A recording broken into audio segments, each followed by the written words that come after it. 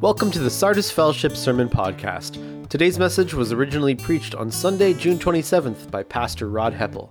Today's message is the final sermon in our series entitled Growing Up in Christ Together.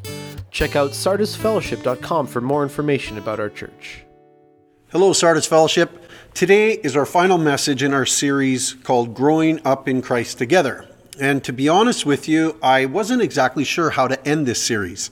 I was pretty sure about some of the topics that we covered, and I was really delighted by how the staff helped to shape some of the other topics that we ended up covering. But how to end it? Well, that I just wasn't so sure. So with that in mind, I hope that where I'm landing today will inspire you to just keep your eyes on Jesus as we continue to walk with him as our Lord in life. Jesus said to his first disciples, "No one puts a hand to the plow and looks back. Whoever does that is not fit for service in the kingdom of God." And so we don't want to be like that. We don't want to start a race that we don't finish. Or to keep with our agricultural theme that we've had, we don't just want to plant seeds. We want to nurture them to maturity whereby they produce fruit. So our focus today is on this, perseverance. Growing up in Christ together through perseverance, sticking with it, to see something through. Now, I'm talking about perseverance in our faith with Jesus and in our relationships with one another. Growing up in Christ, we're talking about Jesus. And the together part, we're talking about all of our relationships in life. What comes to mind when you think of the word perseverance? And what's been your experience with it? Some people seem so disciplined and like they're wired for perseverance, which probably it's not true. It just seems that way, right? But maybe you're more like me and you find it hard to stick at it and to see it through. So what is perseverance and how does it relate to our faith? To use the words of Jesus that we just read a moment ago, perseverance is putting your hand to the plow and not looking back. In other words, trusting in Jesus and following him your entire life. Eugene Peterson wrote a book called A Long Obedience in the Same Direction, Discipleship in an Instant Society. Perseverance in our faith goes against the grain of the times in which we're living and the values that are held by our society. In our society, we want to see results for our efforts as quickly as my Amazon package showing up. Because lately I've noticed you could order in an evening and it arrives in the morning, right on your doorstep. And so I think that's a value in our culture where we want everything instantly. But discipleship isn't like that. In order for our faith to grow deep in Christ and to produce fruit, we will need to persevere. We will need resilience to get back up again and keep walking with Jesus because life is hard. Remember the illustration that Rob Schaff drew for us a few weeks ago at the very beginning? When we started this series, there was 4 different types of plants or trees. And so the first tree is the one that grew properly because it was cared for properly, and in time it produced fruit. The second tree is the one that was neglected at the beginning, but then was nurtured, and it came around and it produced some fruit. The third tree is the one that was just completely neglected, and it ends up dying and obviously producing no fruit. The fourth tree was a little bit of a mystery. This tree looked good, big and healthy, but it produced no fruit. It was just going through the motions. There was no substance to it. Well, perseverance is what's needed for our lives to reflect the first and second category, where we bear fruit. And without perseverance, you'll be either number 3 or 4, bearing no fruit. I love this verse in Galatians because it inspires me to keep at it. Galatians 6:9. Let us not become weary in doing good, for at the proper time we will reap a harvest if we do not give up. Now you see perseverance right there in that passage, right? Don't become weary in doing good. But we do become weary in doing good. Perseverance says keep at it. Why? Well, there's a promise here that if you do, you will reap a harvest. But notice the last few words in the verse. If we do not give up. Again, that's perseverance. So growing up in Christ means maturing in Christ to the point where the Holy Spirit produces fruit in us and through our lives. And this is going to take stick-to-itiveness, perseverance. Now, this is a principle we see everywhere in life, right? it's in relationships, business, finances, sports, hobbies, music, anything, any field in life that you want to choose, you're going to see that there is a reward for those who work hard, they're diligent at it, and they follow through. Perseverance. Movies are made of this sort of thing. When most people would have given up in a situation, this person perseveres and then something great happens, right? You've seen this 100 times. Recently, our family watched a movie called The Overcomer. And it's a great story. You should watch it. It's about a young girl and she has asthma, but she's a long distance runner. Could you imagine that challenge, being a long distance runner and having asthma? But it's a story about perseverance. Perseverance now in Jesus is about for a lifetime. It's a lifetime of following Christ where he produces fruit in us in this life and for eternity. So the one who works hard to memorize scripture has hidden God's word in their heart. That word then guides them in life and gives them wisdom. The one who seeks God daily through Bible reading and prayer grows a living relationship with God. The one who obeys what they read experiences joy and grows character. The one who studies God's word can now teach someone else. The one who commits themselves to kindness reaps open doors of opportunity. The one who's willing to share about Jesus with other people sees them come to faith. And the one who seeks to learn about themselves, their strengths and their weaknesses, and they do the hard work of admitting and confessing and learning and growing, they find spiritual and emotional health. You know, there's no shortcuts to this kind of faith. It's the hard work and diligence and the follow through that's needed. It's perseverance. I think most of us would agree with that kind of faith. We would say, yes, that's the kind of faith I want to have. And I'm actually seeking to have that kind of faith. But there are things that get in the way. There's things that push us off course. We have these tendencies within us that divert or distract or completely derail us from our goal. I just want to highlight a few of these that I think are common to our experience. There's a lot more we could talk about, but the first one, I already mentioned the tendency in our society to want instant results, right? If we buy into that kind of thinking, it can push us off course because we don't see in our spiritual growth the reward fast enough, and so we give up. We stop doing the good thing that we started to do. But our verse in Galatians says, "Let us not become weary in doing good, for at the proper time we will reap a harvest if we do not give up." So it takes time. The Apostle Peter, a person who was well acquainted with the ups and downs of following Jesus, wrote this in 2 Peter 1.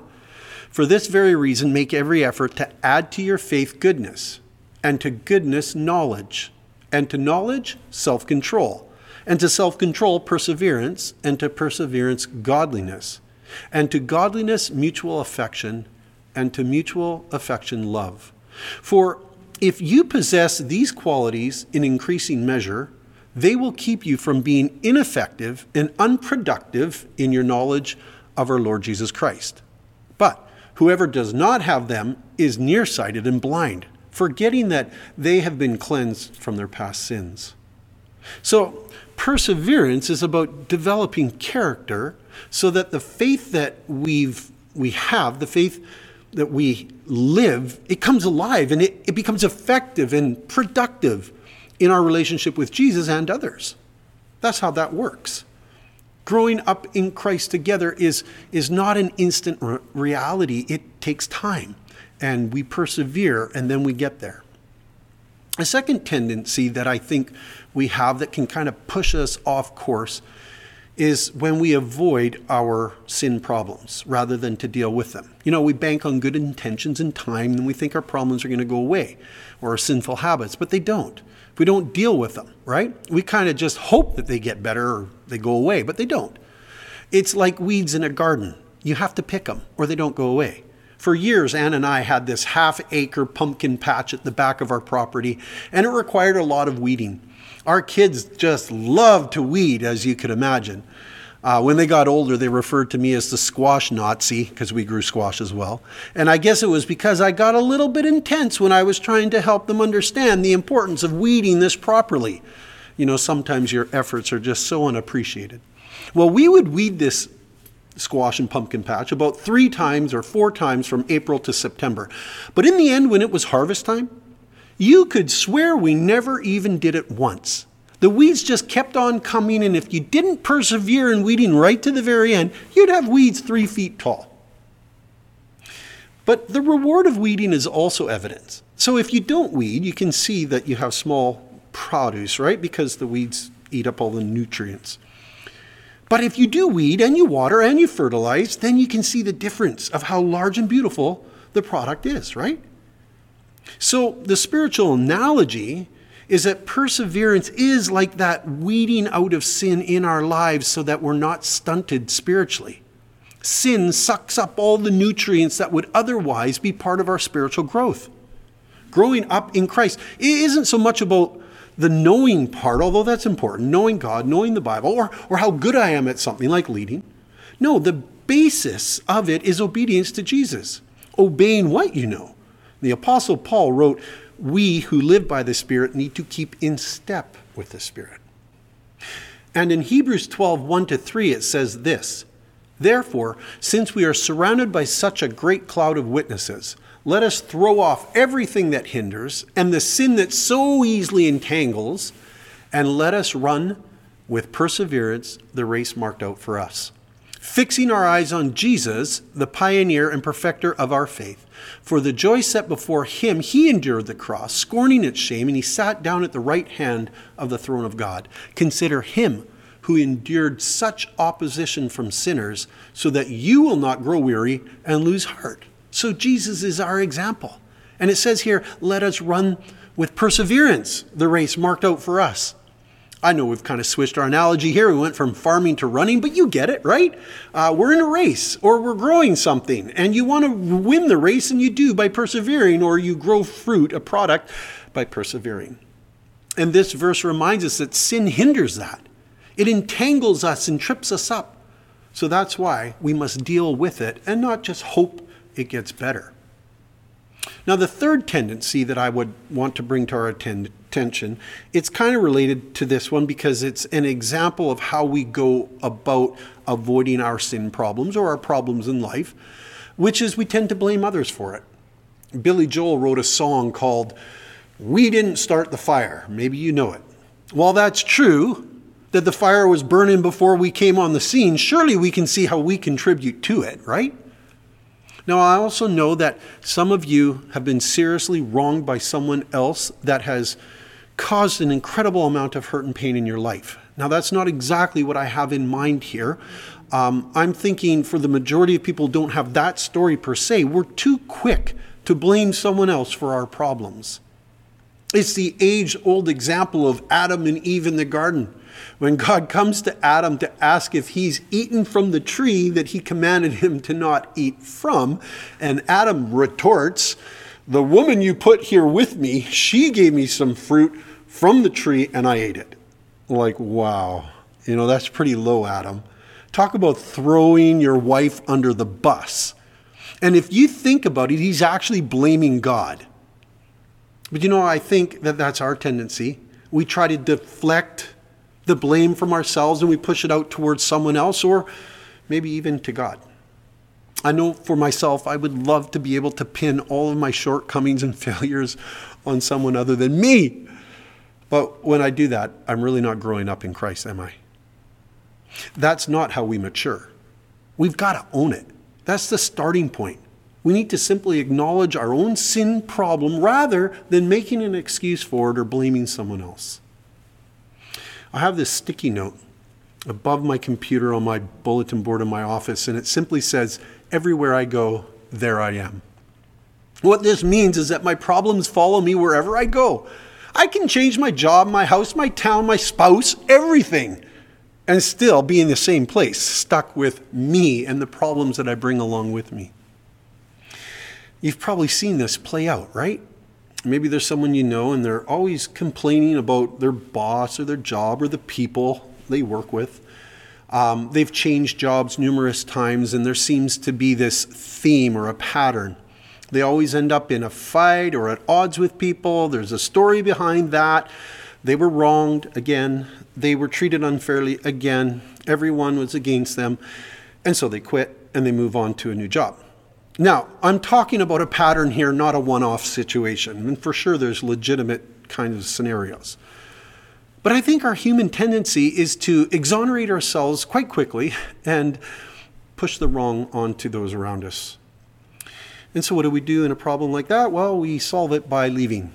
Rather than staying and learning and growing through it, facing our problems head on, realizing our part in the problem, learning how to resolve differences and growing up through that process, we just leave. We don't persevere.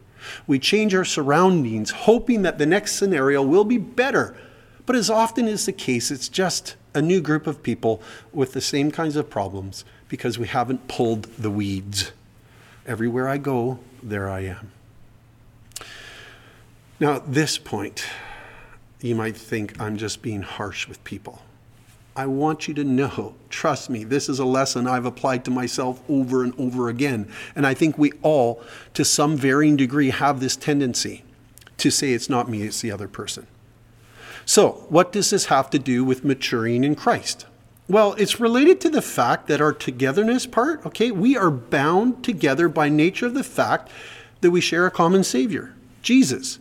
And so we're in his family. We are in God's family placed together because of Jesus. And while I've used an example of the workplace, it's just as true in the church. We can change churches looking and hoping that the next one would be better than the one we were in. But we're going to find the same kinds of challenges. And if we're being objective about it, it's because we're a part of those challenges. Maybe you've heard that saying, there's no perfect church because you're a part of it. And I know that's a bit of a sassy saying, but it's true. We are all sinful people who contribute to the challenges that we find in any church family. And I wonder if we're just a little too quick sometimes to make a change rather than to stay and learn and grow through it. That's what perseverance is. Now, with this tendency in mind, I want to challenge us to listen to those who God has placed in our lives who speak truth to us in love. A part of perseverance is allowing friends, brothers and sisters in Christ, to speak into our lives, even if it hurts. Proverbs 7:6 says, wounds from a friend can be trusted.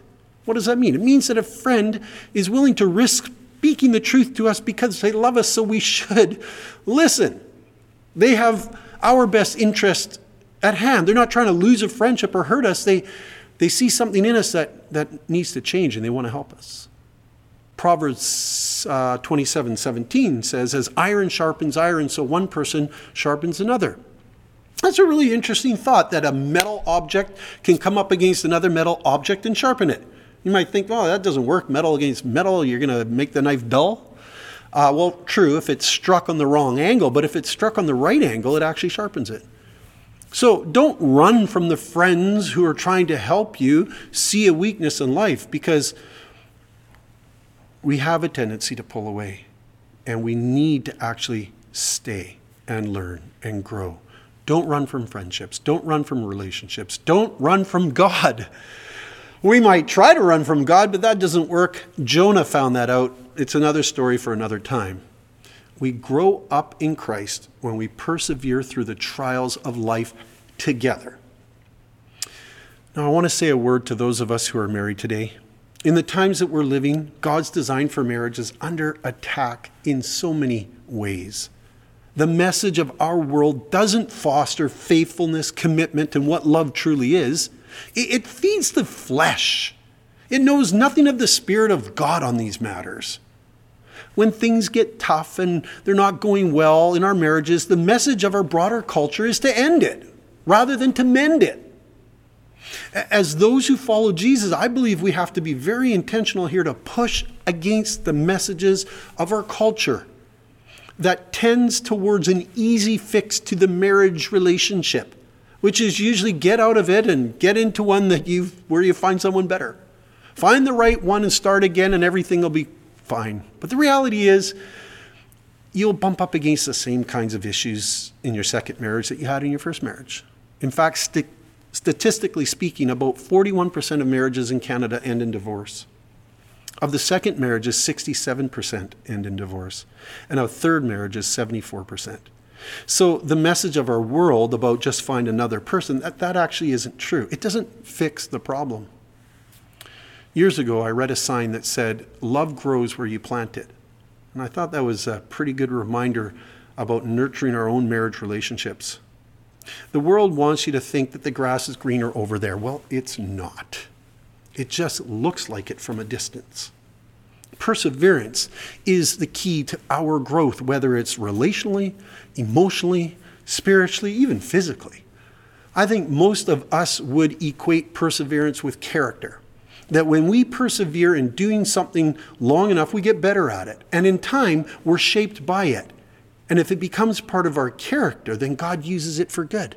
Here's a couple of passages that speak about how perseverance shapes our character and God uses it in our lives, okay?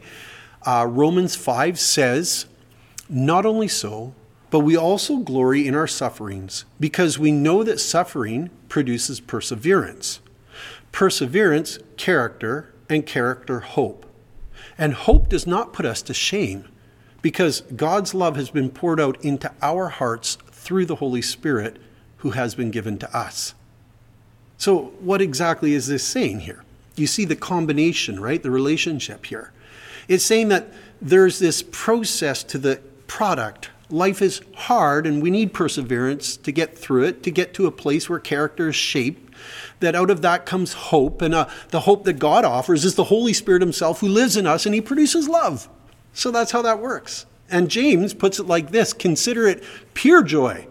Oh man, pure joy? My brothers and sisters, whenever you face trials of many kinds, because you know that the testing of your faith produces perseverance. Let perseverance finish its work so that you may be mature and complete, not lacking anything. Okay, well, what is this saying? It's saying that life is filled with all kinds of trials and tests of our faith. But when we persevere in it and through it, it does something to us. It matures us. It even completes us. Well, in what sense? In the sense that now we become useful to be able to help someone else because we own it for ourselves. To be complete means to be mature so as to bear fruit. To grow up in Christ will take perseverance. At times, we will have to hold on tight to Jesus and not allow the message of our world around us to push us off course. The world around us and the world inside us. I want to close with an illustration about how the disciples had to hang on to Jesus even when they didn't understand him. There's this fascinating story in John chapter 6. Jesus has done the miracle of the feeding of the 5,000. You might remember that story. He's on the shore of the Sea of Galilee, and then in the evening, he goes out in a boat with the disciples across the sea. The people find him the next day around the side of the sea, and they come to him looking for him to do another miracle. It's truly very shallow. They seriously are just looking for Jesus to feed them lunch, right? Their motives are really, really shallow. Jesus gets pretty upset with them because he sees their lack of faith, their lack of desire to know the truth about who he is. He's the bread of life, the one who's come down from heaven to feed them eternal life by them following him. They don't want that. They just want dinner and a show. They don't want truth, and they don't want to change allegiance, and they don't want to follow Jesus. So they get caught up in this whole dialogue about Moses in the desert and the manna coming down and Jesus being the true bread that the Father has sent into the world. They miss the analogy completely. They're just offended by him. And then Jesus says this, and they get really offended. He says, "Whoever eats this bread will live forever. This bread is my flesh, which I will give for the life of the world. Whoever eats my flesh and drinks my blood has eternal life." Well, at this point, they just couldn't understand what he was saying at all, and they're completely offended. They missed the spiritual truth. So it says, on hearing it, many of his disciples, which are referencing more than the 12, said, "This is a hard teaching. Who can accept it?" From this time on, many of his disciples, other than the 12, turned back and no longer followed him. They took their hand off the plow, right? Jesus asked the 12, "Do you want to leave too?" Simon Peter answered him, "Lord, to whom shall we go? You have the words of eternal life. We have come to believe and to know that you are the Holy One of God." I know Peter didn't know what Jesus meant, but he knew there was no other place to turn. I love that answer by Peter because it resonates with me. There are many testings of my faith that could cause me to stumble, to lose my way, or to turn with the crowds. But perseverance says, to who would you go? Who else has the words of life? Who else claimed to be the Son of God and then proved it by rising from the dead, conquering sin, and offering eternal life? That's right. No one. No one but the one and only Son of God, and the one who believes in him shall not perish but have eternal life. James 1 says, blessed is the one who perseveres under trial, because having stood the test, that person will receive the crown of life that the Lord has promised to those who love him. You know, I don't know what trial you're facing today. I don't know if it's on a spiritual level or relational level or any other level, but I do know that Jesus is our hope. He is our answer for every aspect in our lives. And whatever you're facing today, it will take perseverance to see it through and to do it God's way. Let's not buy into the message of the world. Let's continue to grow up in Christ together by encouraging one another in this journey. And may God produce in us the spiritual life and the spiritual fruit that he wants to produce in us and through us, that we might be a blessing to others. So God bless you as we continue to be the church, growing up in Christ together. I'd like to lead us in prayer. Father, this is a hard message, but life is hard. The reality of our existence on this planet is that it's going to take perseverance to walk faithfully with Jesus. By your Spirit, sustain us, I pray. I know that there are things that distract. There are things that deviate. There are things that derail. This world has so many messages that bombard us daily. And so I pray that we would have the ears to hear your word today, that we would have a heart that would respond to you, that we would yield to the Holy Spirit who lives within us, and that you would do your work in producing fruit in and through us. So we commit ourselves to you. We want to be the people of God who live in such a way that reflects who you are. Help us to do that, I ask, in Jesus' name. Amen. These are our discussion questions for today. Is there something you've persevered with and then seen the reward for it? Number 2, what are some of the messages of our broader culture that don't line up with God's word?